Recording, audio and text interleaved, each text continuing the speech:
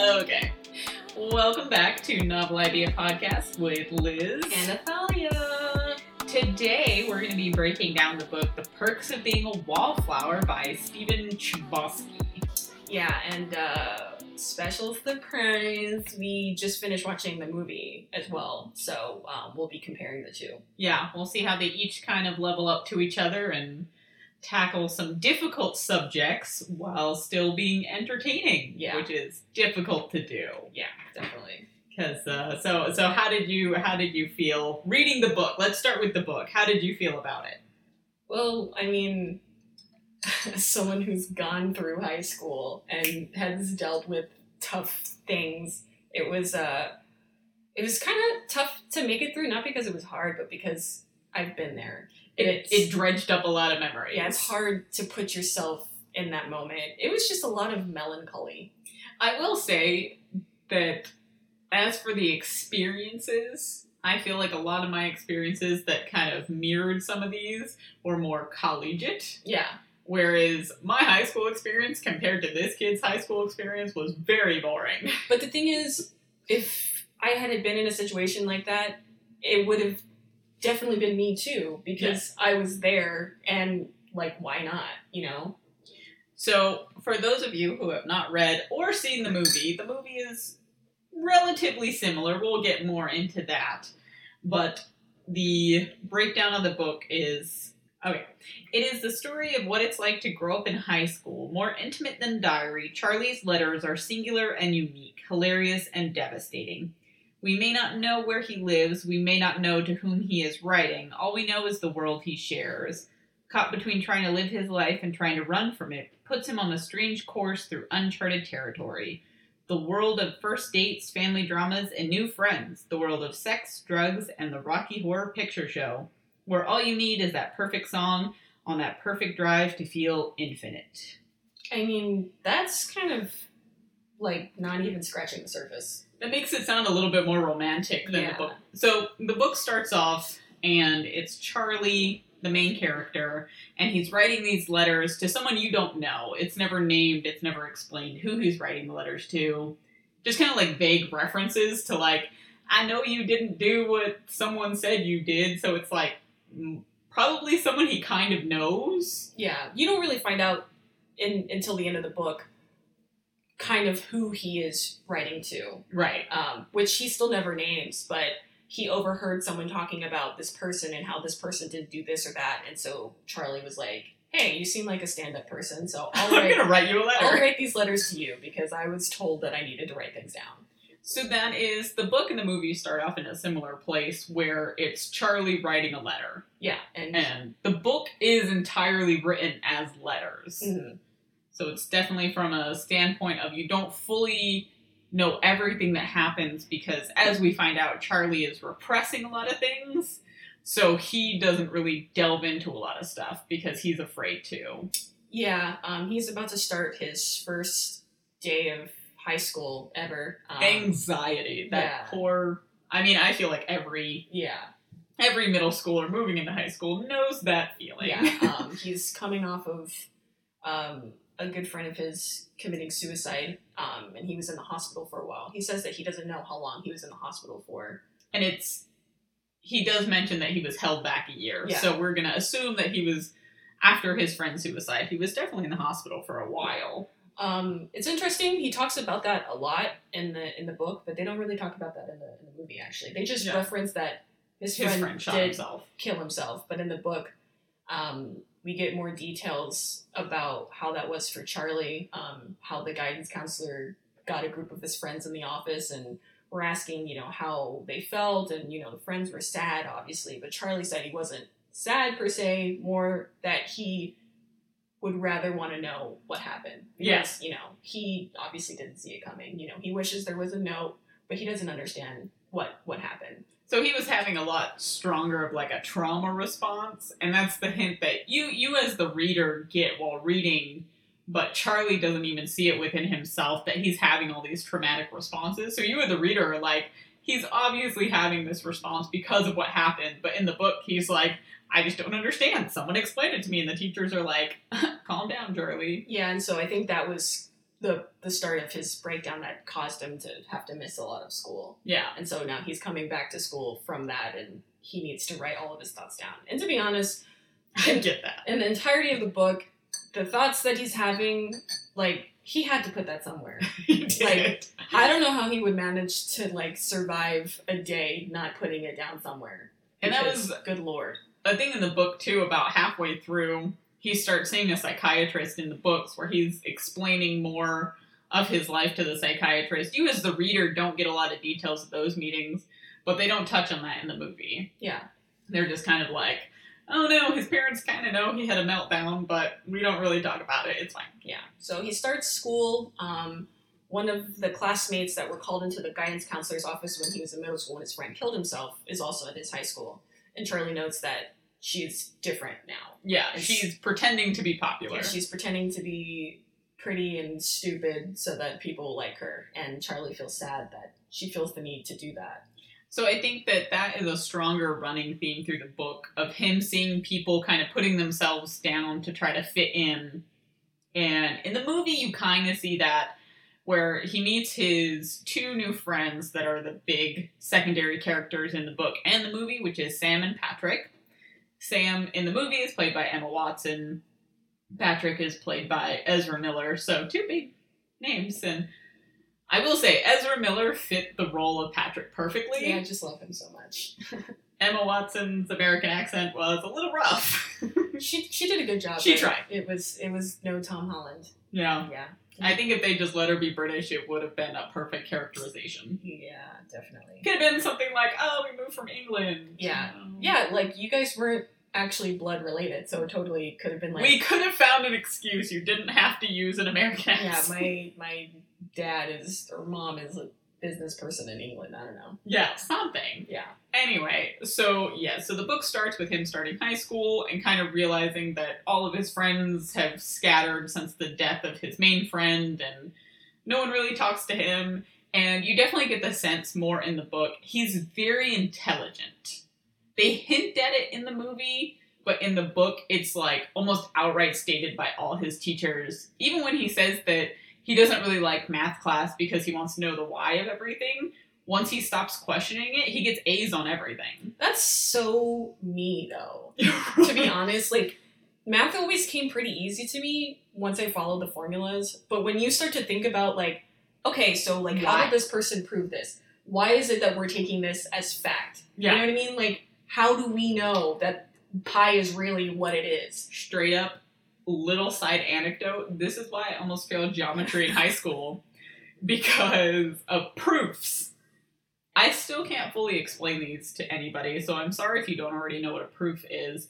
But basically, it's when you get a geometric formula and you have to prove why it works. And to this day, I probably could not do them. Because... Dude, it's just showing your work. I didn't get it. I'm like, why do I have to say that it's a 90-degree angle and then say it's a right angle when it's in my mind it's the same thing? Why am I writing it over and over and over? This is why we have different personalities, because that was, like, honestly so easy for me. I don't know how to describe it. I'm, like, so methodical that when people try to, tell me to do things, but then they tell me to do it a different way the next time, I'm like a Vulcan where I'm like, no, but you told me to do this way the first time, so which one is it? So for me, I was just like, oh, okay, every single step I gotta write, every single thing. That came easy to me. I hated it. I remember it was the one and only time that my parents, I think it was my mom, had to get called into a parent-teacher conference because they were like, homegirl can't do it. She's straight up failing geometry within the first month. Like, I don't get it. So I totally understand where he came from that. But where he really thrives, especially in the book, is his English class. This is to me, one of the biggest deviations from the book and movie. So in the book, our main character, Charlie, he really bonds with his English teacher, and his English teacher gives him all these, like, extra books to read and gives him, like, extra homework, and it's mentioned in the book that on his essays, his teacher will grade him, and he'll give him, like, a C or a D, but for the overall actual class grade, he gives him A's, because he knows that he's far more intelligent, but he wants him to push himself. So privately, he's like, this would be an A if I'm just grading you on a normal basis, but because I know you can do better, I'm giving you a C. Yeah. Yeah, definitely. And in the movie, the teacher, played by Paul Rudd, Ant-Man. Yeah. Yeah, he played kind of just like a background role. Like I'm a teacher. Here's an extra book to read, but it wasn't delved into. Yeah, his teacher in the book, he called him by his first name, so that kind of shows you how close they were. In the book, he was just Mr. Anderson. Or in the movie, he was Mr. Anderson. But in the book, Charlie felt close enough to actually have in-depth personal conversations with him. It was the teacher telling Charlie, he was like, oh yeah, me and my girlfriend, we're no longer together. Yeah. And Charlie's like, whoa. And the teacher's like, I probably shouldn't be telling you all this personal stuff. Yeah. But that was how, in the book especially, he was seen by everyone almost like an adult. Mm-hmm. Like, he was so smart, and he was very quiet and kind of watched everybody, hence the Wallflower title of the book. Because he did. He stood in the background, he watched everything around him happening, and that was something in the book where it's like, it's detailed, it's how much he takes in. Mm-hmm. And I think that would be a hard thing to portray in a movie, but that's what he does in the book. He just watches. Yeah, which sometimes puts him in a bad situation. His sister, Candace, is dating a guy who his dad calls a pussy, which is not cool at all. But he might be kind of a pushover, but I mean, he's in high school, you know what I mean? So there's a situation where Candace is really kind of laying into her boyfriend, Derek, because he's not standing up for himself, pretty much. And then Derek, the boyfriend, slaps Candace. Yeah. And then Candace just shuts right up. And then Charlie's there, and she's like, don't tell Mom and Dad, Charlie. Don't tell anybody. It's our little secret. So this was another thing, was that in the book, Charlie sees Candace get hit. So that's like another big theme of the book, is that Charlie is always witness to these almost like really terrifying moments. He kind of flashes back to being younger when his older brother threw a house party, and he was in this bedroom when this couple came in, and he watched a sexual assault happen in front of him, and his sister came in and shooed the couple out and then called him a pervert for watching. Yeah, she was like, why are they in here? And Charlie's like, well, they asked if it was okay, and I said, why not? He's like a kid. He was a child when this took place. Yeah, and these high school students shouldn't be doing stuff in front of a child anyway. Yeah. So not really to blame. But then his sister's like, pervert. Like, you know who I am as a kid. Of course I wouldn't say anything. What am I supposed to do? So of course when it's like book versus movie, movies are going to be a lot more surface level. So in the book you definitely get a lot more background on his sister. And his sister is, mean to him, as most older siblings, if they have a much younger sibling, they're not going to be like, we're best friends. But she's almost like extra mean to him. What I think is really tough is that Candace struggles with wanting to be a strong feminist, a strong woman, but also is worrying from the side of herself that still wants to be seen as pretty and cute and womanly and wants girly. To be adored. Exactly. And so in her mind, it's like those two things can't match. She's constantly getting in arguments with her parents, her brother, about what women should do, what women shouldn't do, what, how society views them. But then she lets this guy slap her, and she's okay with it. And I think because she thinks it was her fault. And I think they tie it in a lot in the beginning of the book. So one of the things that kind of stood out to me in the book was that the parents definitely get a lot more description, obviously. And so Charlie's family, it's his mom, dad. He has an older brother who eventually goes off to college. So when this book takes place, his brother isn't in the household. And then he has his older sister, who's the middle child, and then him. And when he was growing up, their Aunt Helen came to live with them, which is his sister's mom. And we find out a lot more about her as the book progresses, and you find out that she's a lot of the root of Charlie's trauma. But she was very depressed. She had been molested as a child, and she was always in and out of abusive relationships. And finally, she got psychiatric help, and she came to live with them while she was dealing with her issues.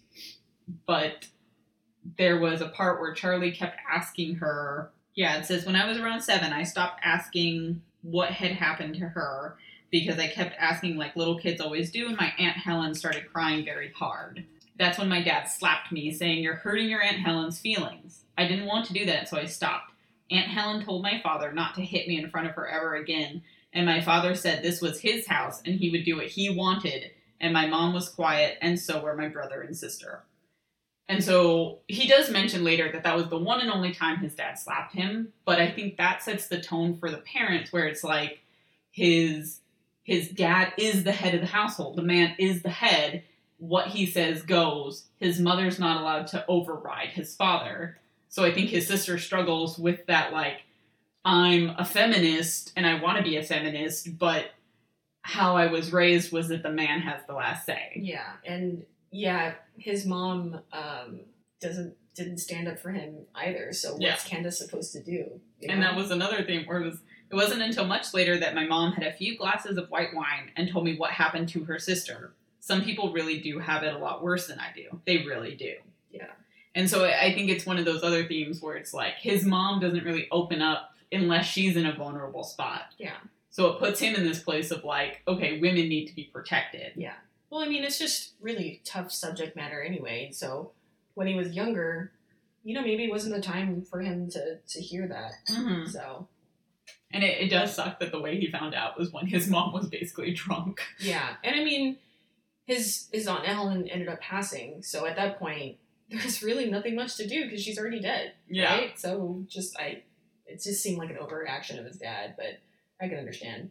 And so it flashes back and forth a lot with Charlie, where he's trying to go about his first year of high school. He has this bond with an English teacher. He's a lot smarter than his peers. But when you start the book, really all you know is that he was really close with his Aunt Helen, but his Aunt Helen died in like an accident. And so you think his trauma is mainly just that he lost this person who was so close to him, and he kind of goes over and over of like, I'm so sad that Aunt Helen is dead. I loved her. She was my best friend. Da da da da da. Mm-hmm. And then we find out the horrible truth much later in the book, and it's very sad. Yeah. So Charlie ends up getting super close with his teacher Bill, and he ends up kind of confiding in him what he saw happen between his sister and her boyfriend, and he was like, why would someone put up with that? Why would someone let themselves be in a situation like that? And his teacher says, some people accept the love they think they deserve. Yeah. Which, I mean, that's close to home. That is a gem. But, and so Bill, being a freaking responsible adult, ends up calling Charlie's parents, who in turn have a kind of conversation with Candace about, like, basically, what the heck is wrong with you? Why are you with a guy that treats you like that? So Candace, understandably, is freaking out. She doesn't understand what the big deal is. She loves the guy. She screams, he's my whole world. And her mom is like, don't you ever say that about anyone, not even me. Which I think is pretty great. His mom wasn't able to stand up for him when he got slapped by his dad. Yeah. But she was not going to let her daughter ever feel that some person was her whole entire world. And I think it touches on, like, how you definitely get more background on the mom as well and how she was raised. And so there's that feeling that the parents, they know their faults within the book, and they don't want their children to have those faults. I think... And she saw what her sister went through. Exactly. And I think at some point you pick your battles, right? Yeah. And maybe that wasn't her battle to fight, to be like, hey, don't slap my son. But that right there, that's like a road to destruction. Once you start putting some jerk on a pedestal like that, he's your whole world. And it's so hard in high school not to do that because you're so, like, I know from my experience. Everything's in, like, a greenhouse, right? Everything's just there all the time. You see this person all the time. And, as a high schooler, I hated when people said this, but now as an adult, I can say this. You are so hormonal as a teenager that it literally does feel like your first love is going to be your only love. Yeah, you don't think that you're ever going to get a chance. You can't even imagine what college is going to be like because this is all you've known for 4 years. And I think definitely we're trending away from this, which I'm grateful for. But there was definitely, when I was in high school, that stigma of, like, if you're not married by 21, you've somehow failed. Yeah, thank God people have social media so they can see what life is like beyond their small town. Yeah. There are pros and cons. Pros and cons. Yeah. Pros and cons, all I'm saying is, man, I'm glad I didn't have access to all that when I was a kid. I would have been like a million times more insecure. Like, there's definitely no black and white of how you should live your life. Like, if you get married at 21, good for you. But I think definitely there was a certain point in time where it was like, that's what you had to do. Mm-hmm. Yeah. Like, you went to college to find a husband. Sure. And it is much and much more recently moving away from that. But I think during this book, it still takes... It's in the 90s, yeah. Yeah, it takes time and a place where she was, like, trying to be a feminist, but also... I'm sure there was still that strong, like, okay, but if I'm not with the love of my life by the time I'm 18, then I've done something wrong. I mean, to be honest, she was really freaking smart. She was the salutatorian. Yeah. You know what I mean? And she's still a child. I can't imagine how hard that must have been. She is really smart, but, like, you know, there's a difference between, like, book smart and, like, just common sense. Common sense, yeah. Street smarts. Anyway, so Charlie takes a shop class, and that's where he meets Patrick, a.k.a. Nothing. And this was another deviation from the movie, where in the book, Patrick is kind of like the class clown. In the movie, they make it seem like he had to take this freshman shop class, but in the book, they don't really talk about that. Yeah, people can take shop classes as a senior. Some people do that because they're like, I have nothing else to take. And Patrick is like the class clown, but in the book, the teacher plays along with him. He thinks he's funny too. In the movie, the teacher is much more of, like, this straight-laced kind of... Like a grieved teacher. Like, oh, God. And, like, go. Almost, like, hyper-masculine. Yeah. So Patrick, who is out and gay in high school... In the 90s! So in the movie, it's portrayed more as, like, anybody who's hyper-masculine in the movie is very against him. Sure. And, you know, the thing is about movies, you gotta get an idea across fast. Yeah, so you gotta... You can't really fault them for that. But so, in the book, yes, Charlie meets Patrick, who also goes by Nothing, because that's what all the popular kids call him, because he made a comment one time where someone gave him a mean nickname, and he said, call me Patrick or call me Nothing. I think they were calling him Faggot. Yeah. So he's like, call me Patrick or call me Nothing. And so they're like, okay, Nothing. Okay, Nothing. Well, that's still better than the alternative. Okay, well, I'd rather you call me Nothing, literally. Yeah. And so, for a little bit in the book, Charlie does say, well, I guess I'm going to call him Nothing, but I'm going to remove the quotation marks because that's confusing. Yeah, so he... But eventually calls him Patrick. Yeah, he has an encounter with Patrick in shop class. And then Charlie decides to go to a football game. Which is interesting. Which is brought on by his teacher telling him he should participate. Exactly. Which, I have qualms about that. My thing is, like, it's apparent that Bill knows what's gone on in his life, right? Yeah.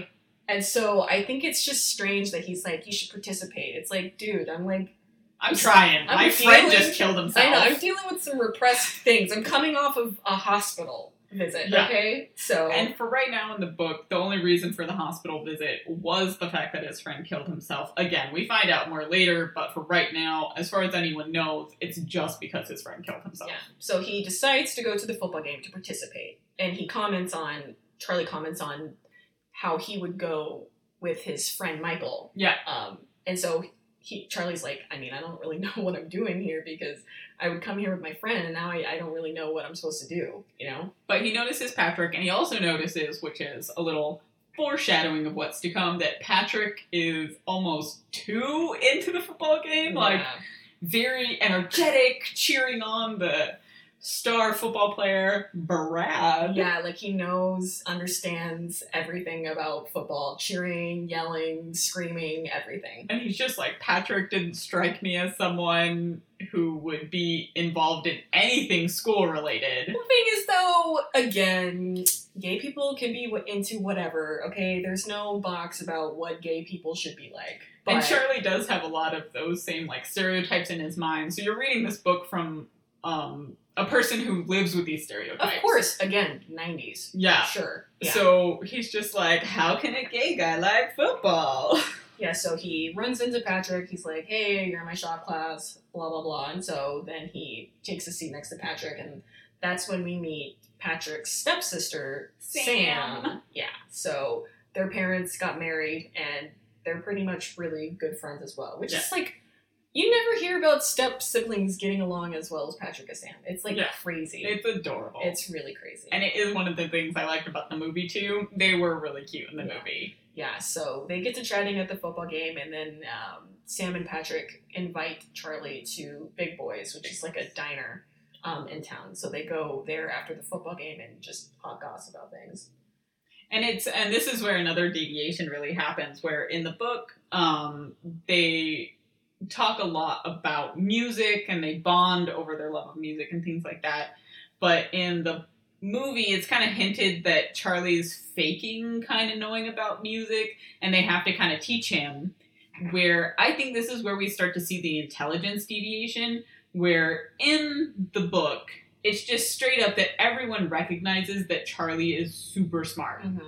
In the movie, it's one of those things where they think he's like little kid smart, but it's not like, oh my god, you're hyper intelligent. Yeah, just kind of like, okay, so he was in the room and he picked up this thing, and so that's how he knows that. Instead of like, he's actually thought about it. Which I thought was great in the book, because when they're here in Big Boys, Sam and Patrick ask him like actual questions, like legitimate questions that no one's ever asked him before, which is like super great. They asked him what his favorite book was, and it was the last book that he read from Bill's class, and they're like, why? And he's like, it's the last book I read. That's why it's my favorite book, because it's the last one I read. It's the one I remember the most. And he's very, like, if someone asks him a question in the book, he has to give an honest answer. He's very much against lying, which again is kind of hinted at in the movie, but it's not like a huge part of his character. The thing is, he thinks very thoroughly about everything. And very literally. Yeah, and so I can understand how it would be hard to come up with a white lie, because in your mind, you know that all you really know how to do is be honest. You don't even know what a lie would sound like. And just to say, there are a few moments later in the book where he gets kind of caught in some lies, and he's trying to think of white lies, and it's just him panicking. And really luckily, the lie that he might tell is like so like minute that no one notices, or someone else helps him out. Yeah. So that was really nice. And so he starts this friendship with Sam and Patrick, and he kind of gets brought into their world of, they go to these different parties, and this is where I will say I am not a mother by any stretch of the imagination, but you have a cat. I do have a cat who's basically my child. She is a baby. She is equivalent to a toddler sometimes, of just pure chaos. Yeah, like, I'd like to be able to relax, but I guess I'll clean up your poop. And she definitely is like, I'm awake, so why aren't you? Yeah, so... Time to play, Mom. Time to play. What are your hands doing? Because they're not touching me. But there were certain parts reading this book as an adult where I'm like, you're only 15, no! Yeah, so, they take him to his, first big party at this kid named Bob's, who is an adult, by the way. Yeah, full grown in college. And that's a part of this book and the movie where I'm like, there's a lot of college-aged people who are in their 20s dating and hanging out with high schoolers, and I'm like, let me tell you this, okay? When I was in high school, I couldn't stand anyone. I couldn't get out fast enough. You couldn't pay me as an adult to get back in there. I swear, if someone invited me to my high school's prom as an adult, I would literally burst into flames. Probably. I couldn't even step foot on the campus without hyperventilating, probably. I can't fathom me at 21 having any desire to hang out with a 17-year-old. I got tired of my own high school stories, okay? I don't need to hear it from someone else, man. I can't. I will say, it's a little bit overlapped with that movie Scott Pilgrim versus the World. Yeah. Where Scott Pilgrim is 21. Oh my god! Dating a 17-year-old, and he's like, we held hands once, but she got shy. And it's like... She's a child. But the difference is, in that movie, all his friends are like, this isn't real. You're dating a high schooler. What the hell is wrong with you? Yeah, like, that's not cool at all. It's nothing to brag about. That's weird and creepy. And I appreciated them calling him out on that. Yeah, so Charlie goes to his first party, hanging out with people. Good for you, Charlie, because I never went to a party as a high schooler. Well, he seems like he's participating, but very passively. In the book and the movie, he is a very passive voice. And what's interesting, everything happens to him. I can definitely relate, because this is how it was for me when I was in college, where it's kind of like, okay, if it was a really big, bad problem, you would say something. If it ended up being good, that's great too. Right. Like, but it was like evenly in the middle. It wasn't too much of a risk, and it wasn't like, it was no skin off your back. Right? So it's like, why not? What else am I doing? It's like, I think when I got into college and I was in situations like that, there was that little part of my voice that was like, this is probably not the smartest thing to be doing, but I ain't got nothing else to do. Yeah, what else am I going to do? Play The Sims again? Yeah. Oh, The Sims. So at this party... where parties have no risk. Yeah. Bob gives Charlie a pot brownie. Yes. And Charlie just makes mention in the book. He's just like, it tasted kind of funny, but I was hungry. Yeah, it's like, it was a brownie, so, I mean, Sam and Patrick didn't take me to Big Boys, so... And this is where, in the movie, his friends find out that he has no friends, but in the book, it doesn't really dive into that too much. It's just him being stoned, and this is where we find out that Patrick and Brad, the star football player, are actually in a romantic relationship. Yeah, Charlie's like, I need to go to the bathroom and, like, de-stone myself, maybe. And so he opens the wrong door. He's also having a minor identity crisis. Sure. And so then he sees Patrick and Brad making out, and Brad's like, who's this kid? And Patrick's like, he's cool. It's cool. It's cool. And so Patrick kind of has a heart-to-heart, like, hey, he doesn't want people to know. You can't tell anybody. Right. And Charlie's like, okay. Okay. And Patrick's like, are you stoned? And he's like, yeah. I'm very high. But I won't tell anybody. Whatever. And this is where... So in the book, it didn't feel that cheesy, but it plays out almost exactly like it in the movie, which I thought was a little cheesy. So in the book, they do a cheers of like, cheers to Charlie, our new friend. And they do it in the movie too, but in the movie... It was very forced. It was like, cheers to Charlie. You watch things, you see things. You're a wallflower. You understand. Like, but you don't say anything. It felt a little contrived in the movie, but I understand they pulled it from the book. But somehow in the book, it felt a little more natural. Maybe because we can fake imagine it. So, was this the party where Charlie was talking about that situation with the party at his house when he was a kid? And then he was talking to... I think he was stoned and he was talking to Sam about the situation at the party at his house when he was younger, and the couple was doing stuff in his room. And when he was a kid, the guy kept asking the chick to do stuff, and she kept saying no, but then she kept doing it, but then she was crying while she was doing it, and he didn't really understand. But I think when he was telling Sam about it, he was like, she was raped, wasn't she? And Sam was like, yeah. And so... this leads them into going into homecoming together, where he sees the guy who was at that party who sexually assaulted that girl. Yeah. And it's interesting, too, because Sam's like, I dated that guy. Yeah. And it's almost like, dude, like, Charlie, put it together. There's some hints towards Sam's darker background as well. And so he wants to, like, beat this guy up, but Sam and Patrick are like, no.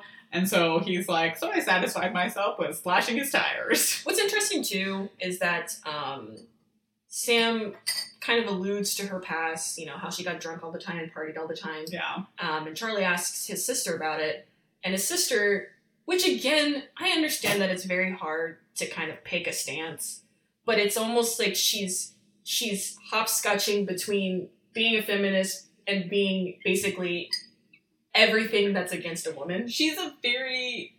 I think how I kind of related to her character was that she was a very high school feminist. Oh, yeah. Where you take this, like, hard stance on everything, and if a woman doesn't fit into your view of feminism, then she's the enemy, even though feminism is supposed to be about lifting all women up, no matter what circumstances they've been in. Yeah. So Charlie's talking about Sam to his sister, and Candace is like, oh yeah, she's a slut. Yeah, she was a slut, blah, blah, blah, blah, blah. And it's... Candace is a lot meaner in the book. Yeah, which again, like... She doesn't really make a big appearance in the movie. Like, she's in it, and it's, her relationship with her abusive boyfriend, but in the book, it's a lot. Yeah, his sister is, she's dealing with her own stuff. Yeah. Which, again... So, we find out that when he goes to homecoming, he sees that his older sister is also still with her abusive boyfriend, but now they're sneaking around, and that's another thing that's kind of...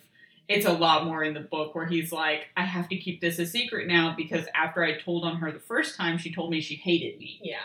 And he was like, when she told him she hated him when his parents found out about the abuse, he was like, I could tell she meant that. Yeah, she said she hated her dad, but she didn't mean that. When she told me she hated me, she meant that. She hates me. Yeah, I needed to check to make sure I wasn't going to be smothered that night. Right? Like, I had a knife under my pillow to protect myself because my sister would have balls to the wall murdered me. But it was kind of super cool that they helped Charlie put air out of his tires. Yeah, that was great. Yeah. So then you do also get introduced to a lot more of the circle. So the other main players are Mary Elizabeth and Alice. Alice, who in the book doesn't really have a part. She's just kind of there. In the movie, they gave her this characterization of a rich girl who likes to steal jeans. I mean, why not? Okay. We needed to give her something, so she's the thief. She's the rich thief. She's the klepto. She's the rich thief. And Mary Elizabeth was a punk Buddhist. Yes, which I think she was vegetarian. She was in the book as well. Yes. And I think her character was done really well in both. Mm-hmm. Where she was definitely the idealistic high schooler of like, oh, when I get to college, I'm going to have a lesbian phase, and I'm going to study women's lit, and... I'm going to watch art films, and blah, blah, blah, and I'm going to have deep discussions with people who understand me. But not being able to have a deep discussion anyway. Yeah, because she doesn't let anyone get anything in edgewise. She's very surface level, and I love that about her, because I definitely went through that phase in college. Yeah. I think a lot of these, to me, it makes me laugh, because I didn't hit any of these phases in high school, but freshman to, like, late sophomore of college, this was all my phase of, like, I'm gonna find myself, I'm gonna get a mohawk and a piercing. If I could tell myself at that age, like, girl, you're gonna be 29 and still not know what the hell is going on. And so don't feel bad, girl. You're gonna be lost forever. It doesn't matter. Yeah, it really doesn't. And again, reading this book, I'm just like, all these fleeting moments that you obsess over mean nothing. Like, you're gonna get out of high school. You cried yourself to sleep over what? You don't remember why? Crazy? Hormones are a hell of a thing. Yeah. So then it comes to Thanksgiving, where... this is a big part in the book. We discover Charlie's family. Yeah, they didn't do Thanksgiving at all. They didn't do any of his extra family. Yeah. So for Thanksgiving, they see his mom's family. Because the grandpa, Yes. Yeah. Mom's family. So find out that his grandpa is super racist. And was abusive as well. Very abusive. And he led to a lot of Aunt Helen's problems where, I guess, Charlie's mom had failed some classes. No, they both did. Yeah. And so Charlie's grandpa went to their room when they were little and just beat them. Yeah. And said, this will never happen again. So Charlie knows this, and Charlie has this idea of, like, so this is why his mom is very reserved and really wanting to be perfect, whereas Aunt Helen went the other route and just started acting out and getting into all these abusive relationships because she thought that was what love was. Yeah. And so this old guy, super racist, talks about stuff that no one wants to hear about. And knows that no one wants to hear him say all this stuff. Yeah. And the thing is, the only person that can kind of calm him down and get him to, like, you know, be cool is Charlie's older brother. So let's talk about Charlie's older brother, because we haven't really hit on him too much, but he definitely plays a big part in the book. Charlie's older brother is in college at the moment. I forgot his name. Oh, I did too. I was trying to look up. Pause.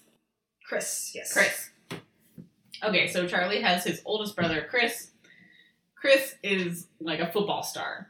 And so he's the only one who can call their grandfather down. Because of his status of being, he's in college, he's going to succeed in life. It is kind of mentioned through the book that their family isn't super rich, so they can't really afford to send their kids to college. So when Chris got this scholarship to play football in college, his parents and his whole family were super proud because it was like, you're going to make something of yourself. You're going to become a millionaire football player. And so Grandpa is a little more doting, but it is... Oh, yeah, he's, like, insanely proud. Yeah, and he won't say anything. Like, that's something that Grandpa and Charlie's dad have in common, where Charlie's dad refuses to show emotion. Mm-hmm. He, like, cried once and Charlie caught him, and then his dad was like, okay, but it's our little secret. Don't tell anybody. Champ. That's a big thing. Champ. Yeah. Okay, joke. Yeah. Edit that out. I don't think they'll get that inside joke. Or here's a who, anybody. Anyway, and so they gather around to watch his brother play football for this college. So this is a moment where the chaotic family is, like, united for once. Yeah. And so then after the game, they're eating dinner and everyone's saying what they're thankful for. And Charlie's like, I'm thankful that my brother played on TV because for once no one fought with each other. And it was, like, super silent.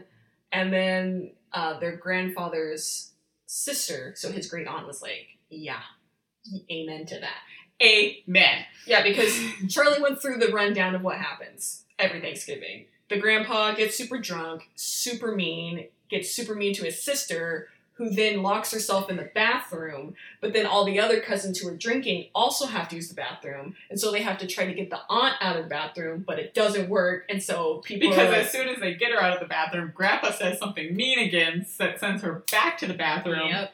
So he says that every Thanksgiving, all his cousins are outside peeing on the bushes. Yeah, because this chick's, like, in the bathroom, because she won't let anybody in. So super dysfunctional. Yeah.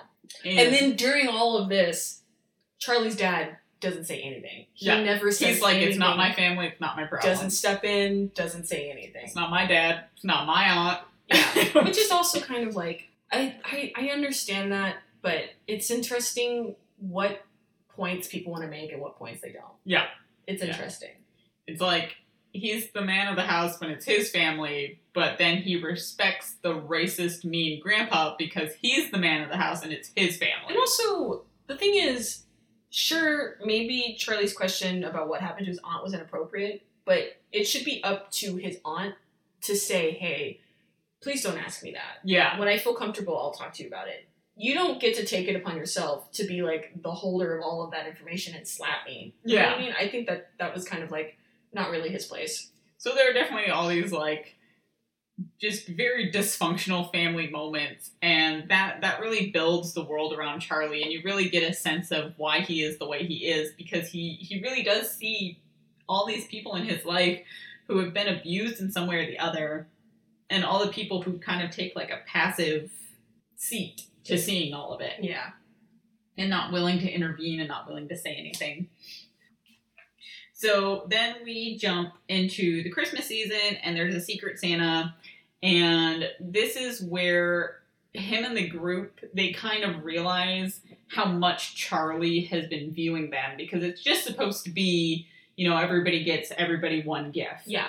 Whoever you got a Secret Santa, you get them the thing. So he's been getting socks and slacks and a belt and a shirt. And so he's really disappointed. He's like, what the heckerdoodles is this? Yeah. But he ends up getting Patrick for Secret Santa. And he gets him some really good gifts. And it's like, it's not, okay, so it's not just one gift. It's like gifts leading up to Secret Santa, but they're like small gifts. Mm-hmm. So he gets him the Harvey Milk story. Mm-hmm. He gets him poem magnets. Poem magnets.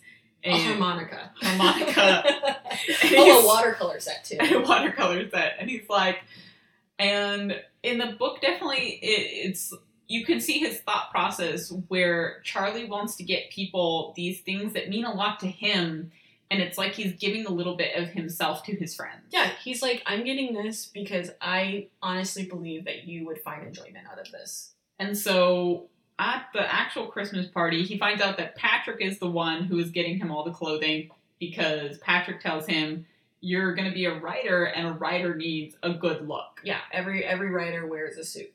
And around this time, too, it is mentioned that Charlie is a little bit more emotional because Christmas Eve is Charlie's birthday.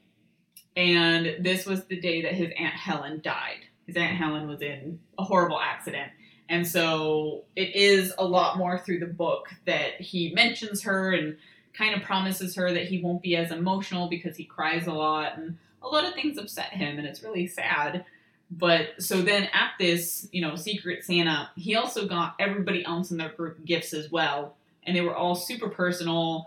And everybody kind of realized how much Charlie has been watching them and paying attention to their lives. Mm-hmm.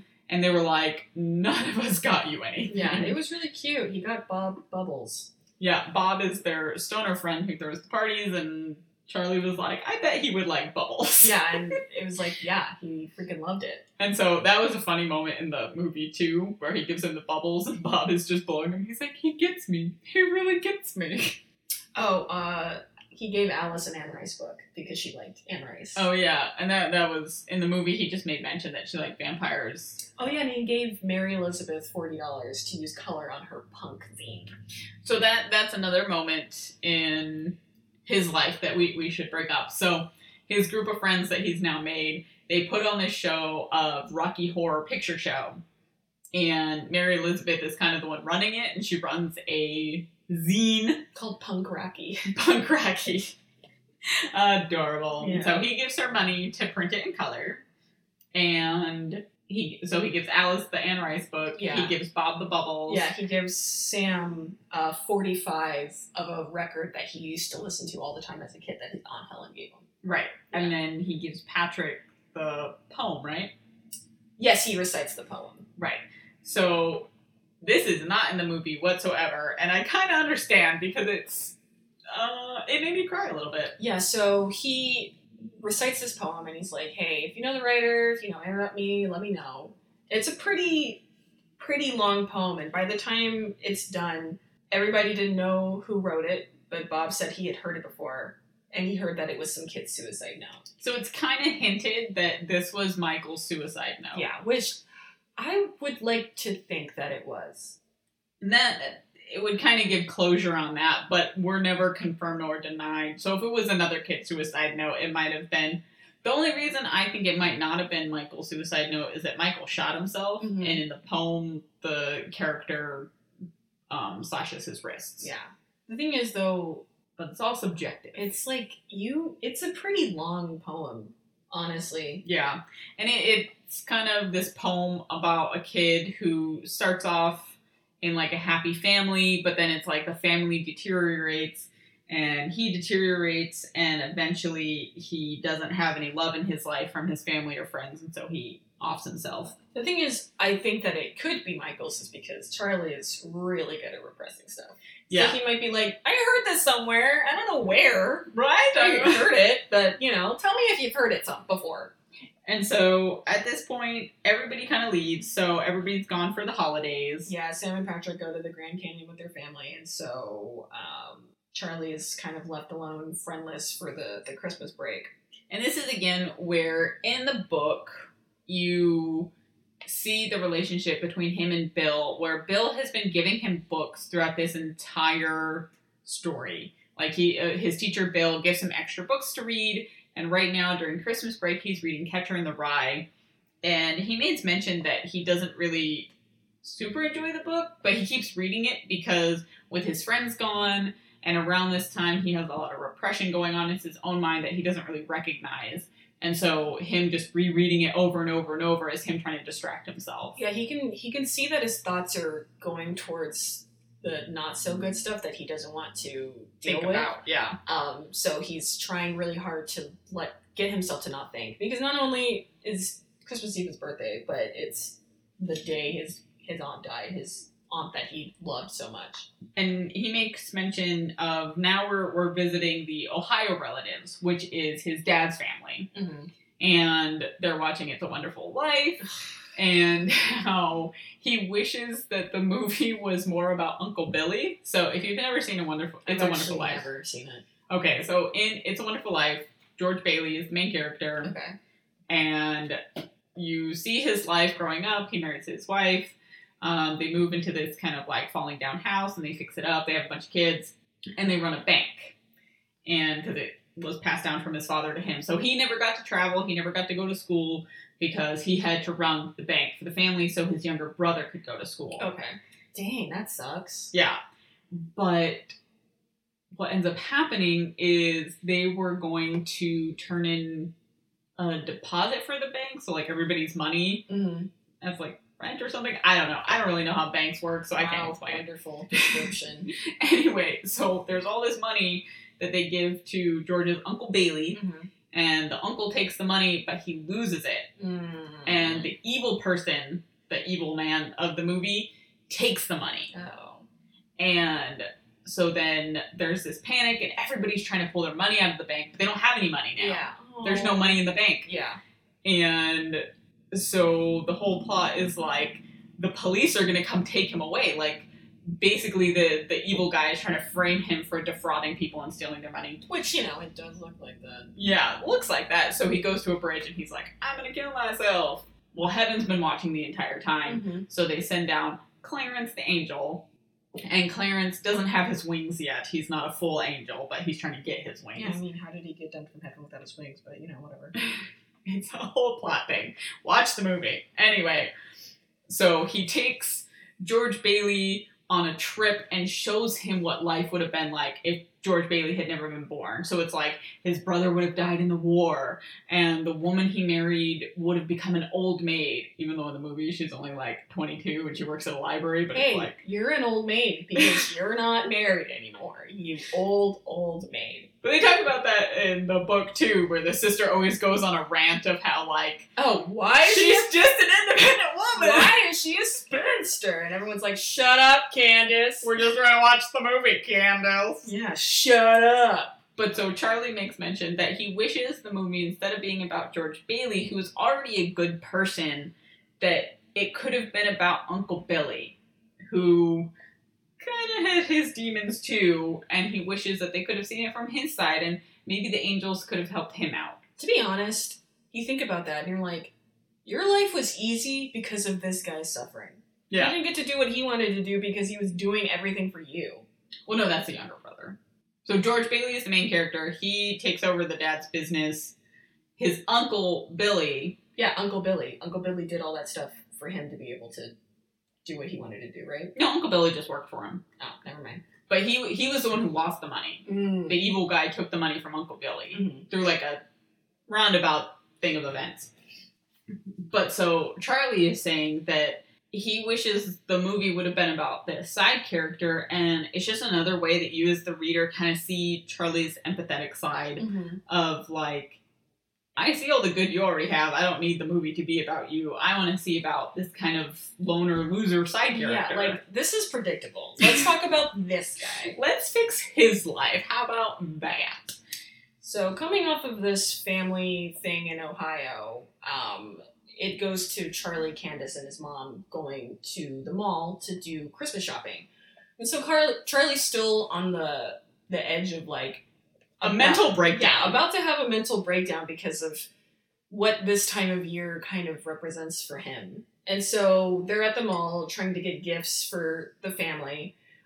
Candace is on her own thing because she's still secretly dating Derek. She wants to get a present for Derek, but she can't do it while her mom's there. And so she's trying to get Charlie to just, like, hurry the heck up and get gifts for everybody. But so she can come back later. Yeah, but Charlie, being Charlie, is, like, really obsessing over what to get his dad. He's very obsessive in his lines of thinking. Sure. So, like, once he has an idea, he has to see it completely through. He can't lie to himself or get something cheap or get something that doesn't mean anything. So he's trying to find the perfect gift for his dad. Because the thing is, of course your parents will like anything, but you wouldn't feel good knowing that you didn't get the best thing that you could get. So finally, he gets his dad some old VHS copies of the show MASH. The last episode or something. Because that was the last episode of MASH was the episode where he caught his dad crying in the kitchen over, which is Did you ever see the last episode of MASH? No. I've never watched a single episode. Okay, well, it's actually a good show. I'm not saying that it's not. But the last episode, just so you have, and everybody out there has context. Spoiler! Spoilers! If you haven't seen this old show. It's still in black and white. Okay, so it's about Yes. Okay, so MASH takes place during the Korean War. And, it's their trials and tribulations. So the last episode, the main character, he's one of the surgeons. And the show, for a war show, there are some really heart-wrenching moments, but a lot of it is kind of funny. Mm-hmm. And it's it's sitcom-y. It's kind of sitcom-y during a war. For it to be on TV at that time, it had to be. Yeah. The last episode is one of the hardest to get through. So it's the main character, and he's telling the story of how he was on a bus, and I think they were being stopped by, enemy forces, or they were trying to, avoid detection. And this woman had a chicken on her lap, and the chicken kept making noises, and he kept telling this woman to shut the chicken up. Yeah. Shut the chicken up, shut the chicken up. Yeah, we're gonna die, bro. So he's telling the story to the psychiatrist who's interviewing him after the war. Mm-hmm. And is making sure he's okay and everything. And he's like, shut the chicken up, shut the chicken up. But at the end of the episode, you find out he had been repressing the memory of it wasn't a chicken, it was a woman's baby. Oh. And she ended up killing her baby to make the baby quiet. And so he was so traumatized by that he gave himself the false memory of it being a chicken. That's so now you can understand why the dad was crying. That's pretty deep. And it was a hard episode to get through. Sure, Charlie can relate. I'm actually crying a little bit thinking about it. That's really sad. Really awful. So if you ever want to cry a lot, watch the last episode of MASH. Well, so Charlie gets his dad this thing, and he's talking to his mom like, "Oh, do you remember when we watched this episode? Da da da." Of course, Candace has to be a jerk. She's like, "Yeah, she was there, Charlie. Duh. Okay, let's go." And his mom steps in for him, and she's like, "Hey, I know I've heard the story, but Charlie's gonna talk. Let him talk." Yeah. And so he gets the gift for his dad, and they all go home, and everybody's getting ready for Charlie's birthday dinner. Mm-hmm. And they're expecting their older brother to get home. But then their dad calls and is like, "Hey, because of the weather, the flight's delayed, and, we might not be able to come tonight." And his mom's obviously really disappointed because it's Charlie's birthday. Right? Yeah. And but it's not like they can make the plane come any faster. Yeah, and poor Charlie, it's not only is your birthday on Christmas Eve, but you live in a place where it actually snows. And you can't even be mad because, people are doing things with their lives. Yeah. It's Christmas time. And so he goes up to his room and he starts reading Catcher in the Rye again because he's like, I can't think about anything else. And he starts having panic attacks again, and his mom is kind of worried about him, but he's like, no, it's fine. I'm just gonna, quietly go upstairs and we're just gonna ignore it. And then his dad and his brother finally get home. Chris, we know that now. Chris, yes. We had to look up his name earlier because we couldn't remember. Because he always calls him his brother. Yeah. What's his name? Yeah. We know Candace's name. What's your brother? Yeah. So they're able to get back. I just put it together. Chris, Candace, Charlie. That's lame. All the C names. Lame. And his brother's talking about his girlfriend and just life at college, da-da-da-da-da. And it was earlier in the book, Charlie's kind of thinking about his older brother's girlfriend and how they might have met and what they have in common and how they study together and how she drinks cocoa and how she's unconventionally attractive. Yeah, and so... But his brother is like, no, she's a hot cheerleader. Yeah, she's hot, beautiful. Yeah, she's hot. It was so funny, too. Because Charlie's like, does she drink cocoa? And Chris is like, are you high? What the heck are you talking about? And so this is when we really get a sense of Charlie's parents kind of bonding together.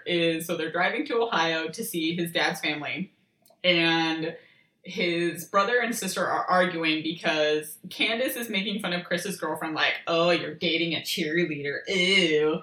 And he's like, she reads all these books and she's taking these classes, and she's like, oh, she sounds so smart, what, you're ditzy cheerleader.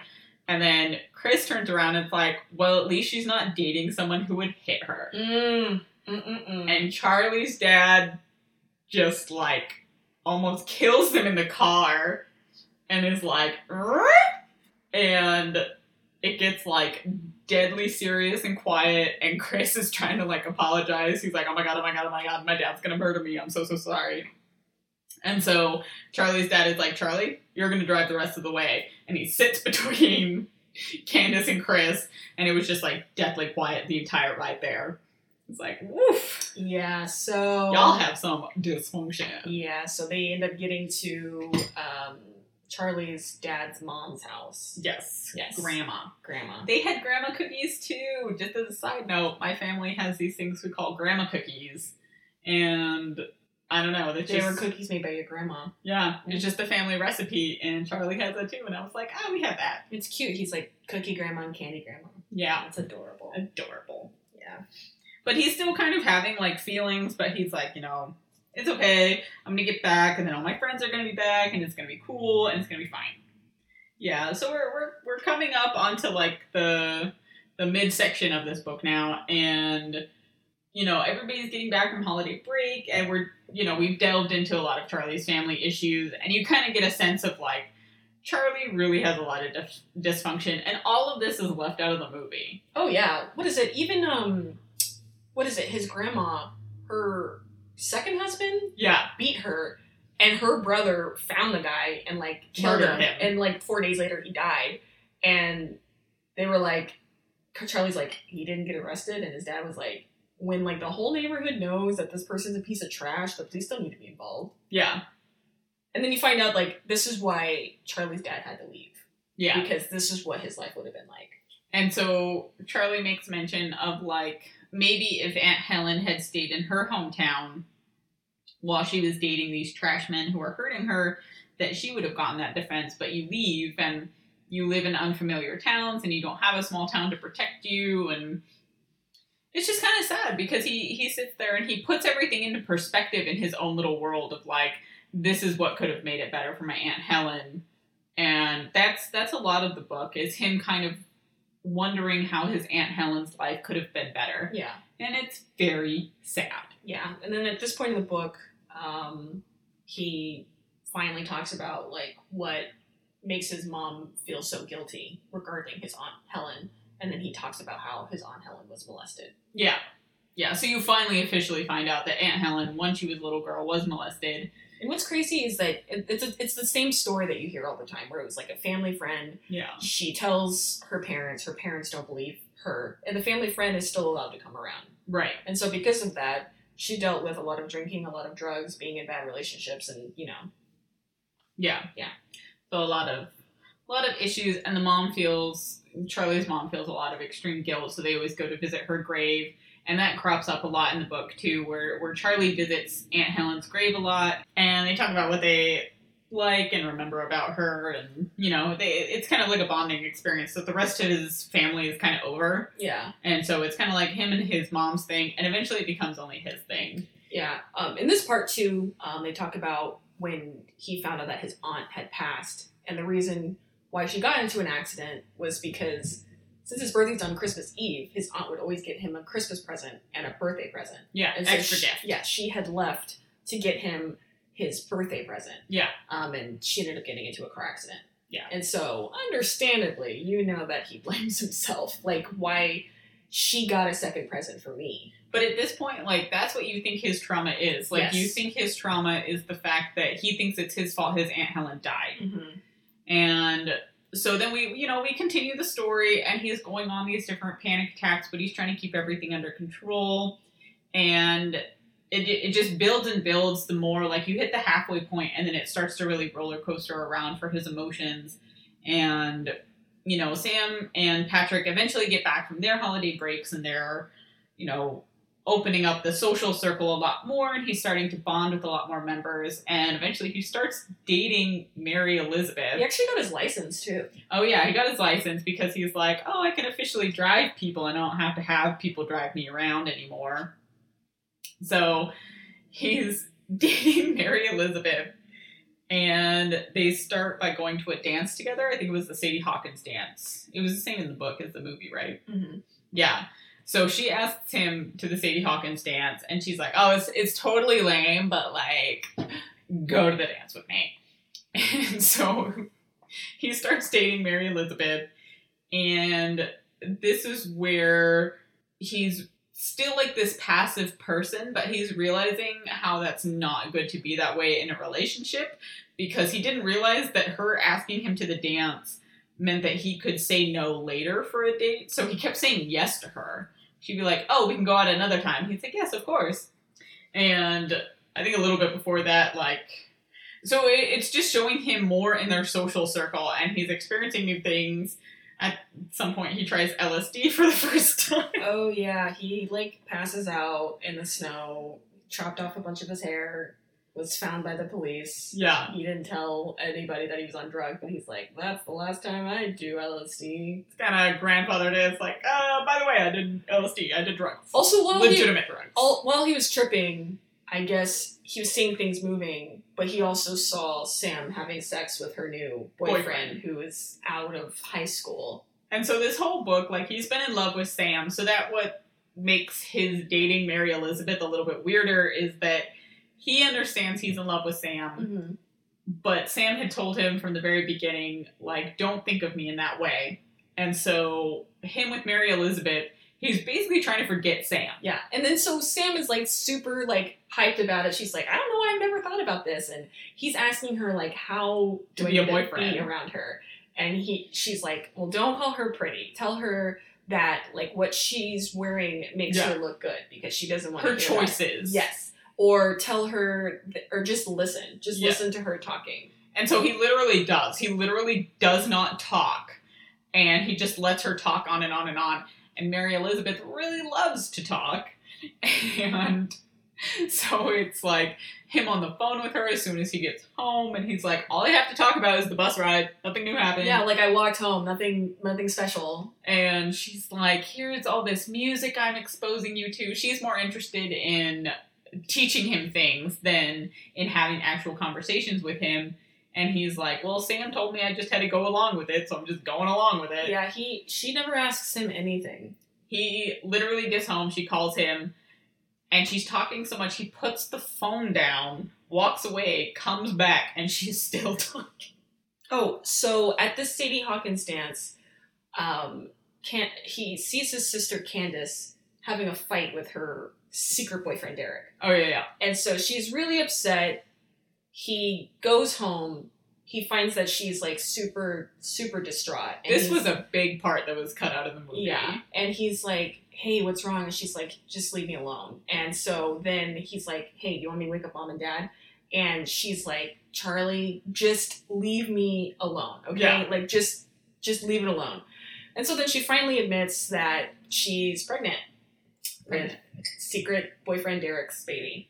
Which Derek did not believe it was his, because he's a scumbag. Yeah, which again, like, listen, we're in high school. If I was screwing someone else, you would totally know. 15 people would know before you knew. Gossip.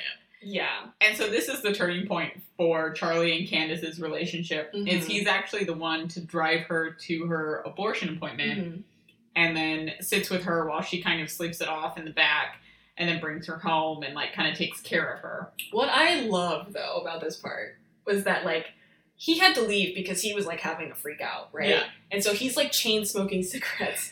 And she comes out and she's like, Charlie, are you smoking? How dare you smoke, Charlie? Yeah. He's like, yeah. She's like, like, I'm gonna tell on you. And he's like, no, you're not.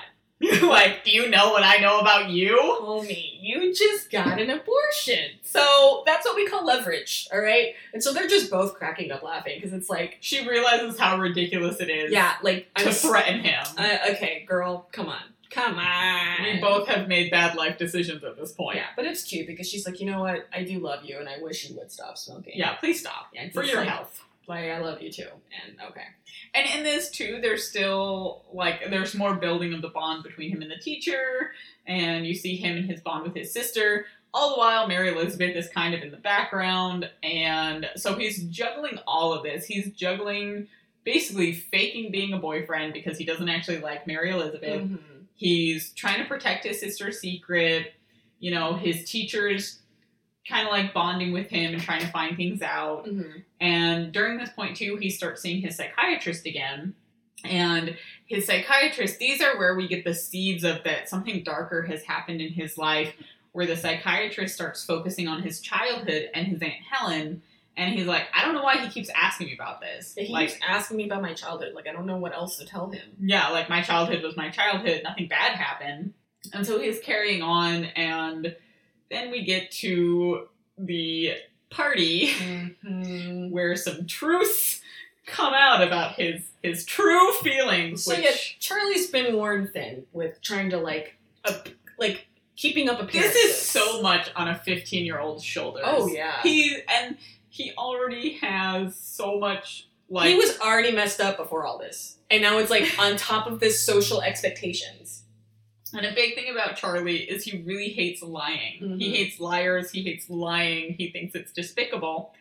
So they're at a party at Bob's house, and they're playing Truth or Dare, which Patrick loves to play. Yeah. Because Patrick is an agent of chaos. Yeah, but... I love Patrick. Charlie's like, okay, I've been doing dares all night because I don't want anyone to ask me anything that could hurt someone's feelings. As a side note, this part in the movie was really hilarious because... Dude, yeah, that was great. That was, like, very Scrubs-esh. There's, like, a dream fake sequence where Patrick asks Charlie in the movie, he's like, how's your relationship going? As, like, a truth question. And Charlie's like, I dream about one of us getting cancer and dying so I don't have to break up with her. Yeah. That doesn't happen. Yeah. So instead, Patrick's like, I dare you to kiss the prettiest person in the room. The prettiest girl. Prettiest girl. Because Patrick... I don't know if that happened in the book, but in the movie, Patrick was like, if I said person, you know it would be me, which is, even though it didn't happen in the book, it was a very Patrick-esque thing to say. Yeah, very, very amazing. So, Charlie then decides to kiss Sam. He's like, I'm gonna take this stance now. Oh, it was so bad because... So in the movie, he's sitting between Sam and Mary Elizabeth, so he just leans into Sam and kisses her. In the book, it's so much worse because Sam is, like, on the opposite end of the circle. Mm-hmm. He gets up, and everybody goes quiet because Mary Elizabeth is sitting next to him. So he stands up, walks over to Sam, and kisses her. And then, of course, Patrick's like, well, that's awkward. Like, let's ease the tension. And it didn't help at all. And so, obviously, everybody's kind of up in arms. So Patrick takes Charlie out, and he's like, you need to go. Yeah. You need to leave. There's a lot of, like, tension between Sam and Mary Elizabeth over guys. You just made things worse again, so you need to leave. What's crazy, too, is that, like, Mary Elizabeth presents herself in this way, but then you get a glimpse of her basically being like every other girl, wanting to feel pretty and wanted and whatever. She had asked him, like, hey, do you think I'm pretty? Charlie's like, yes. Of course. And he's like, I remembered the way her voice sounded. So that makes it even worse that he's like, you're not even the prettiest person in this room. Also, Sam does have a boyfriend at this point, so it causes all this tension. So basically the entire group is just like, Charlie, you need to leave us all alone. Yeah. So Charlie... And this is causing Charlie to spiral out. Like, he's already dealing with so much. He's spiraling out. He has a moment in the hallway where he sees one of his old middle school friends who is friends with him and Michael. And he walks up to this friend and he's like, do you even think about him? And this girl, of course, is surrounded by all these other people, and they're like... Her, like, blood rushes from her face. She looks like she's seen a ghost. Oh, because she dated Michael. Yeah. In the book, it's mentioned that this other friend dated Michael, and now she's trying to be popular in high school, so all the people who were around her was like, man, this dude's a freak. Yeah, this guy's fucking crazy. Why is he talking to you? And so Charlie's trying to cope, you know, he's, like, reaching out to Bob, trying to get some weed, and Charlie's like, you know, I never realized, like, how many stories Bob tells, but, like, after hearing them all, that's, like, all he says until he said something different, which is when we find out that Patrick and Brad had a pretty massive falling out. Because Patrick and Brad were hooking up, and Brad's dad came home. Brad's dad is a very strong homophobe who beat the ever-living crap out of Brad. And it was horrible. And so there's a moment in the cafeteria where Brad decides to defend his stance and try to make himself feel macho and heterosexual, and he calls Patrick the F word. Mm-hmm. And Patrick just punches him. And I'm like, you know what? At that point, I don't even blame you. So then Brad's friends come in and try to beat the crap out of him too. And then that's when Charlie comes in and blacks he's like, out and goes ape. Yeah, no, he went gnarly. Yeah. Got a chair, 2 people down. Scratching guys' eyeballs out. Yeah. And so pretty much Charlie was like to Brad, like, if you ever lay a hand on him again, I'll tell everyone. And if that's not enough, I'll rip your freaking eyes out. I will blind you. Yeah. And this is where the group starts accepting Charlie back. They're like, you know what? You defended Patrick. You saved his life, basically. Your heart's in the right place, but you really need to know the nuances of a social situation. Learn to read a room. Yeah, we can train you. Like, your heart's in the right place, but good Lord, honey, no one to lie. And so this starts Patrick going off, and he kind of takes Charlie into this world with him of drinking and drugs and hooking up, which Charlie never does, but Patrick takes him to a park where, you know, the homosexuals of the town go to kind of like hook up with each other. You know what's crazy? I worked at somewhere, and this guy that worked there, he was gay, and there was, I guess, Balboa Park in San Diego. Yeah. Was that back in the 90s, and he was talking about how that was like, and I was just like, that is so crazy to think that, like, there's this whole secret way for gay people to be with people of their own kind. Like, when they have to hide themselves. Yeah, we could just go in a bar, and that's fine. Yeah. But, like, you know, that just put a different spin on Balboa Park. Especially when, you know, in the book, Patrick's a minor. Yeah. Like, he can't go to a gay bar. He is kind of limited by the people at high school who are all very homophobic. And so he has to go do these kind of secret, illicit things. What's so depressing, too, is that Charlie's like, you know, at the beginning of the night, Patrick feels like anything is possible. By the end of the night, he's depressed. It's just, God, it's so sad. It's just mindless sex. Yeah. But a funny thing happens. So Charlie's in the park. Waiting for Patrick. Yeah, Patrick's like, you're good. Like, I'll get you a coffee if you need it, whatever. So he slithers into a bush, I guess. And so Charlie's on a bench just chilling, and this guy comes up. And Charlie's like, I recognize this guy's voice. And so it's a sports newscaster. God, it's so crazy, because then the guy starts talking about sports, starts talking about Charlie's brother's team, and that's when he realizes, like, this guy's a local news person. And so Charlie's like, what's it like being on TV? And then this guy's like, nope, just slithers as far away as possible. Like, dude, if we're doing illicit things, don't talk about where you know me from. Yeah. That's the first rule of Gay Park Club. Don't talk about where you know me. Don't do it. And so this leads to kind of a humorous scene where Charlie's talking to his family, and he's like, oh yeah, I met the newscaster and they mentioned Chris. And their family's like, oh, where'd you see him? And he's like,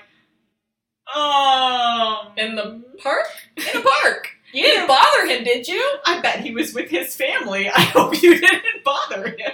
And he was like, Saved by the Bell. And so he just kind of like fumbles his way through it, and he's like, oh no, yep, he just brought up brother. And that was it. Okay, bye. Conversation over. Yeah, while Patrick's still doing all of his park stuff, the thing that kind of ends his spiral is when he sees that Brad's there with someone else. As well. Yeah. And so they're driving away. He throws his bottle of alcohol out the window, and that was it. And through this, another part that, like, you kind of see how passive Charlie is that at the end of every night, Patrick had been kissing Charlie in kind of this romantic way, and Charlie was like, it's what he needs right now.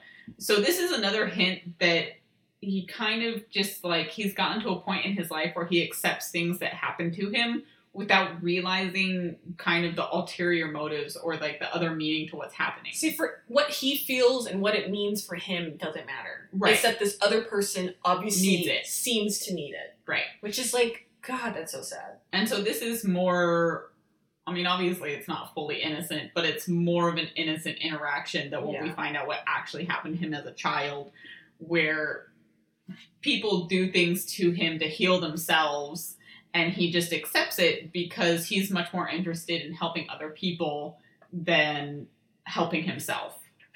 Like, even if it hurts him, it's fine, because he wants to make sure that his friends are okay. Yeah. Which I think is so sad. Yeah. I mean, it's like really caring, but geez. And we also have a scene where he gets invited to a dinner at his teacher's house, Bill. And this is where it really sinks in for the reader how smart Charlie is, where the teacher is like, you don't realize how smart you are. Like, you're really intelligent. Yeah, he's like, it's been an absolute pleasure teaching you. Yeah. And he's like, I'm smart. He just like... Yeah, like, not special in the bad way that everybody talks about me. Yeah. Like, special in like a, holy crap, you're a freaking genius special. Yeah. And so he has this like bonding moment with his teacher, and I think too that it plays more into Charlie's personality that we don't dive into in the movie, because in the movie this never happens. In the movie, the teacher only has like 3 scenes. Seriously, it's just like, hey, this is my favorite book. Hey, here's another book. But this is now where it's kind of all snowballing. Like, all this stuff is kind of happening to Charlie, and then finally we get towards the end of the book, and the big thing is that everybody, all his friends are seniors. He's a freshman. So all of them are graduating. All of them are starting to leave and to plan, where they're going to college, and they're all full of hope. And we have like prom that happens where we find out that stupid Sam's boyfriend Craig, who is a full adult, mind you, has been cheating on her the entire time. We also find out that Mary Elizabeth has moved on and is now dating one of Craig's friends. Yeah, who, even though it may be still statutory rape, he seems to be a stand-up guy. Yeah. Because he's like, hey, bro, you need to tell Sam or I will. So it all comes to a head, and Sam is getting ready now to leave for college, and she's discussing with Charlie. She kind of takes Charlie into her room, and she was like, can't believe he was cheating on me, and they're kind of having like this intimate moment, and she's like, look, why didn't you ever make a move on me? And he was like, you told me you didn't want that.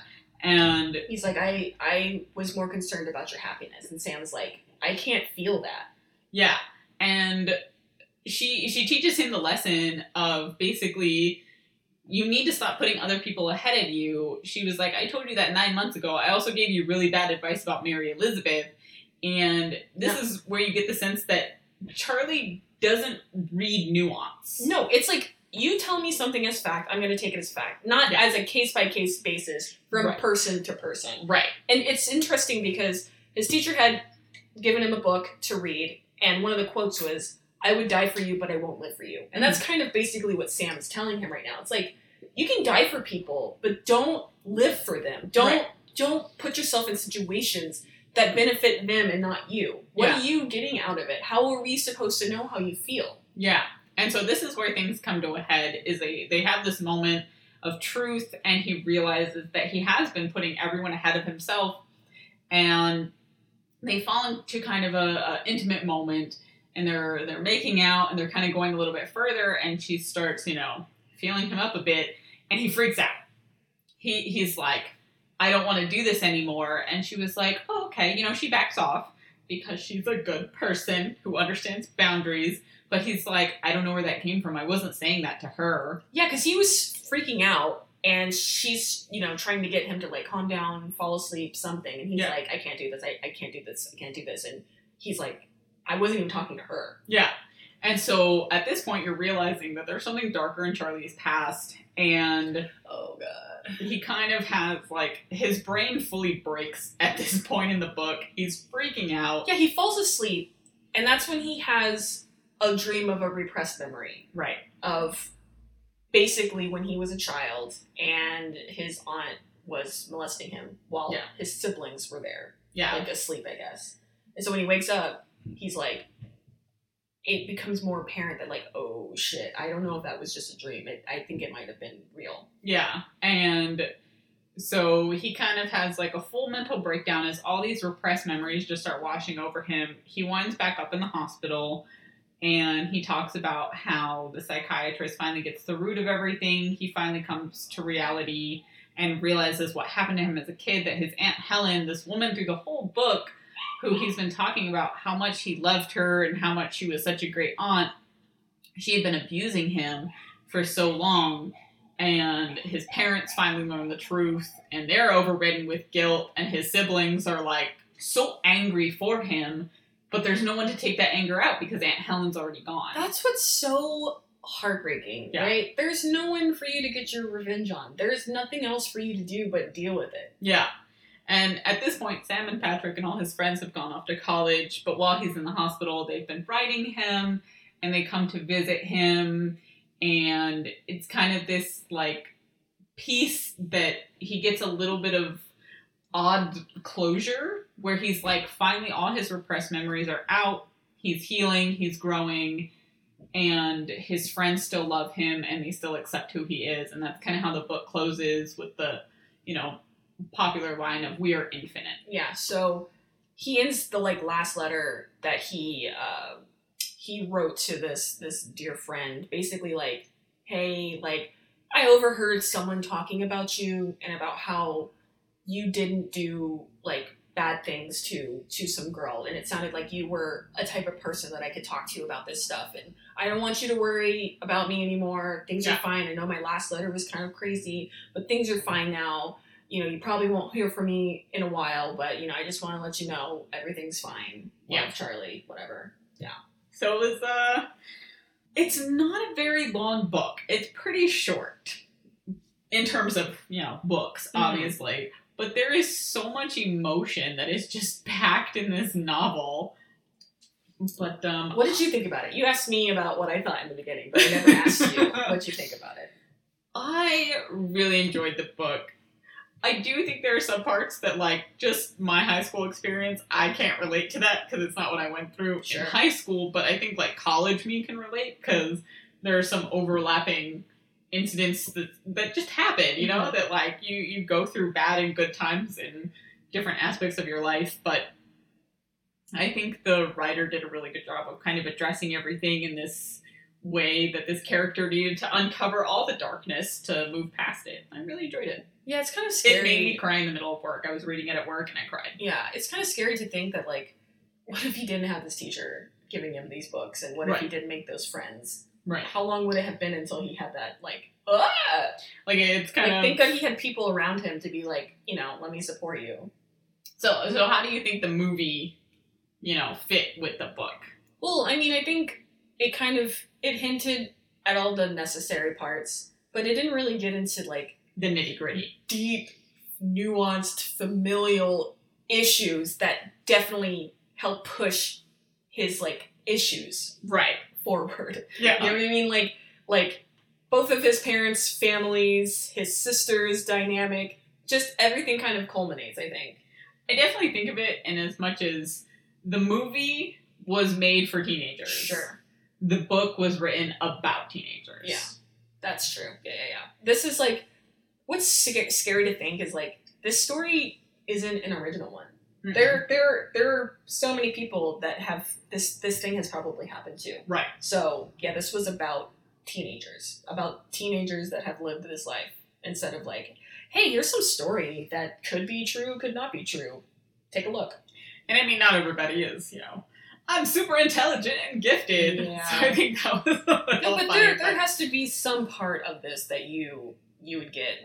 Even the friend from his middle school, Susan, who was pretending to be someone else. That was me in college. I pretended I was way cooler than what I was. And honestly, that was so hard for me. Yeah. To be I don't care that I have a class on Monday and I'm not doing my homework because I'm here at a party with all of my friends. I'm not freaking out at all. It's so hard. To try to be And I was an adult. Yeah. Okay, so I can totally relate. That's what I'm saying. I feel like if I had read this book in high school, I would not have related to as much as I relate to it as an adult. I've been literally... My high school life was super boring. My whole week was rereading the Harry Potter books. Can't relate, Charlie. Sorry. LSD, what's that stand for? I don't know. Right? Of drugs? What? Yeah. excuse me. I heard of, like, kids in high school who would smoke pot, and I was like, the scandal! I didn't even know how underage people got Thank beer. you. I didn't even know people to buy me beer. That's how uncool I was. I wouldn't even try. My only alcoholic experience in high school was I had gone to a friend's house, and her parents... That was my house, and it was crappy champagne, right? No. Because that was with your parents' permission. Okay. No. This was at another friend's house where we were having a sleepover. Her parents were at home, and they had sake. Oh, sake is pretty freaking strong. But we didn't even have, like, actual shots of sake. We literally just had a bottle cap each. Okay. I mean, I think that's enough. And it was like a sip, and I thought it was gross. And then we just did that annoying thing where high schoolers who are really, really innocent, like I was, pretended to be drunk. I'm like, oh my god, I'm so wasted. You know what me and my brother would do? No, you had a sip. Actually, you know what? I take that back. It wasn't even sake. It was rice wine. Oh. Yeah. It was a sip of wine, basically, that was my only alcoholic experience in high school. So I can't even relate to drinking parties. Me and my brother, I was a whenever nerd. we would have to clean the house, my mom had like a collection of shot glasses. And so at the time, Kool-Aid had like this thing where they had like, it was like clear Kool-Aid. You remember that? Where it was clear? And so we would pour some and pretend to take shots like it was vodka. If you're listening, Mom, that's what we did. When you weren't home, we would pretend to just be like, what's it like? Yeah. Or even with sweet tea. Like, ooh, whoa, whiskey, whoa. It's not. It's tea. It's Kool-Aid, okay? That's what I was doing in high school. The first time I legitimately had alcohol was like 2 months before my 21st birthday, and even that, I was so scared. I'm like, you're 20, it's fine. Listen, as far as like the existential thoughts, 100%. And that's even sadder, right? Nothing to that extent of what happened to Charlie happened to me. And I'm still, like, so far up my own butt thinking about stuff like that. They portray him, he's the quiet, he's the wallflower, he doesn't have a lot of friends, and I'm like... It's like, do you want him to talk about all this stuff that he's gone through? Because he would never have any friends. My thing is, like, I was also very quiet, after the sophomore year, I didn't really have a lot of friends in high school, and I'm just like, okay, I still didn't get invited to any parties. Even, like, the nerdy parties... No. You know what? I went home and I ate cheesecake by myself while I watched MTV. That's like a thing, I don't know, maybe. And I thought MTV was the height of being cool, was the fact that I finally got a TV in my bedroom and I could watch MTV. I think maybe it's because it's from a guy's perspective. I feel like it's easier for guys to assimilate. Unfortunately, as much as we'd like to think that society is, like, above appearances, if you're ugly and you're a chick that someone doesn't want to bone, I guess, they're not going to give you the time of day. And that's what happened. You're not going to get invited to a party. In high school. Like, my dad would always be like, you're not ready to go to the dance. And so then when I was finally ready to go to homecoming, whatever that means, my dad's like, hey, if you don't want to dance with someone, you don't have to. And I'm thinking to myself... Nobody's going to ask me. Literally, I would pay someone to look me in my eyes... and not through me to the wall behind me, okay? You have nothing to worry about, I promise you. My takeaway from this whole thing is that my high school experience and Charlie's high school experience... Dude, he had a lifetime experiences in 1 year. Like, how do you go up from there? Okay, do you chop off your arm? Like, what? I am very happy that didn't happen to me because little 14-year-old me would not have been able to handle any of that. No. I remember being that age thinking, like, okay, when I'm 23, I'm gonna be married, I'm gonna have kids. Yeah, no.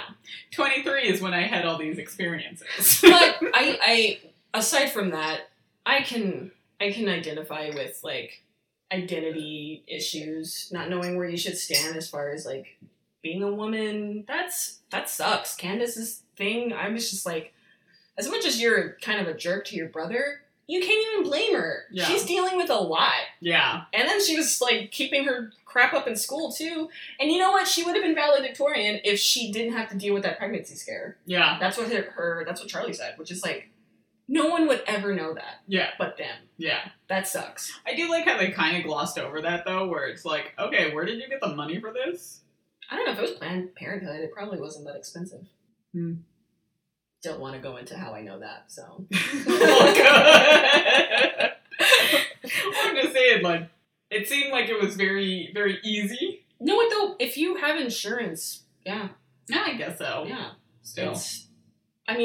She wasn't super far along, so it wasn't like... Oh, that's true. She probably just took the pill. Hospitalization situation. Yeah. So, but... Either way. Still feel bad for Candace, but yeah, I'm glad Charlie was able to work out his stuff, and I don't know, it was like the whole time reading the book I was on edge, because I was just like, oh god, it's gonna get to that point where he's just gonna... It starts to get to the point where his, like, freakouts are getting closer together, where you know, like, okay, he's gonna start understanding some stuff. And you definitely, you know, get to that point of being like, oh my gosh, stuff is coming out. This, you feel that, like, protective, like, I just want to go and hug him. You know what's crazy? When I feel like that, I'm binging YouTube or Netflix or something. This boy in the 90s had to read a book. That sucks. At least I can lose myself in things that are so stupid, like How I Met Your Mother or The Office. I'm just gonna rewatch The Office for the 80th time. I'm gonna watch something that I know the outcome of. And if I can't watch something, you know, just fall asleep. I do listen to the Office Then podcast, Office Ladies. Love that podcast. And I just re-listen to that over and over and over. Ever since they took The Office off Netflix, that's what I've been doing. Okay, so how would you rate this book? This book is 9 mental breakdowns out of 10 mental breakdowns. Yeah. Because it was really good, really sad, but I definitely could not read it all the time because it would break my little heart over and over and over. Oh, yeah. I definitely would rate this 9 wallflowers out of 10 wallflowers. And it's part of the same thing too. It just connects on so many levels with so many different people in so many different situations. The one thing I didn't like though, and this has nothing to do with the book, but on the back of the book, someone like compared it to Catcher in the Rye, and I'm like, no. Yeah, the back of my copy, it went into like MTV, and I'm like, yeah, like, Holden was a major narcissist. Charlie, what's the complete opposite of a narcissist, right? Like, he's like, he let someone empath. kiss him because they needed it. Yeah. Right? Like, so completely different things here. Like, don't compare it. The comparison would come to that they're both coming of age stories. Yeah, that's literally where we leave it at. Yeah. And at that point, so is Harry Potter. So they're both relatively easy. You can read it in a day book. The thing is, though, again, we talked about this before. Yeah. Holden was responsible for everything that happened to himself. Right. Charlie, things happened to him. And he's like, I don't understand how I got here. And it's like, you don't know either because he doesn't know. Yeah. So, yeah. But it was a great book. All right. So that concludes this month's episode of Novel Idea, where we went over the perks of being a wallflower. Definitely recommend at any age. If you were a teenager, you're going to understand what the heck is going on. Yeah. And next month's book, we're going to be reading Molokai by Alan Brennert. Alan Brennert. Okay. And until then, you can go to novelidea.com, where we have all our social media if you'd like to catch up with us there. Comments, questions, I don't know, anything. Yeah, tell us how we're doing, tell us what we're not doing, yell at us, praise us, anything. Please don't yell at me, I will cry. I'm sensitive. If it's like constructive yelling, maybe, yeah. Constructive criticism, not constructive yelling. Yeah, and also, I try not to cuss because my mom asked me not to, so. Yeah, my dad asked us to cut back on cussing too. So I only think I slipped twice. Yeah. So thank you. You're welcome, parents, for listening. Yeah. Also, my dad, he was the one who sent me my new microphone, which I've been able to successfully use once. Yeah, your audio sounded fantastic. And it hasn't sounded that great since. Exactly. So hopefully next month I will get that fully up and running. Thank you, Father Dearest, for sending me that microphone. I promise starting next month it will be a consistent use of that swanky mic. Yeah, but until then, hope you enjoy the episode. Again, follow us, novelidea.com. We'll send you to all our social media. Which literally have like 3 pictures, but follow us anyway. All right, have a good one.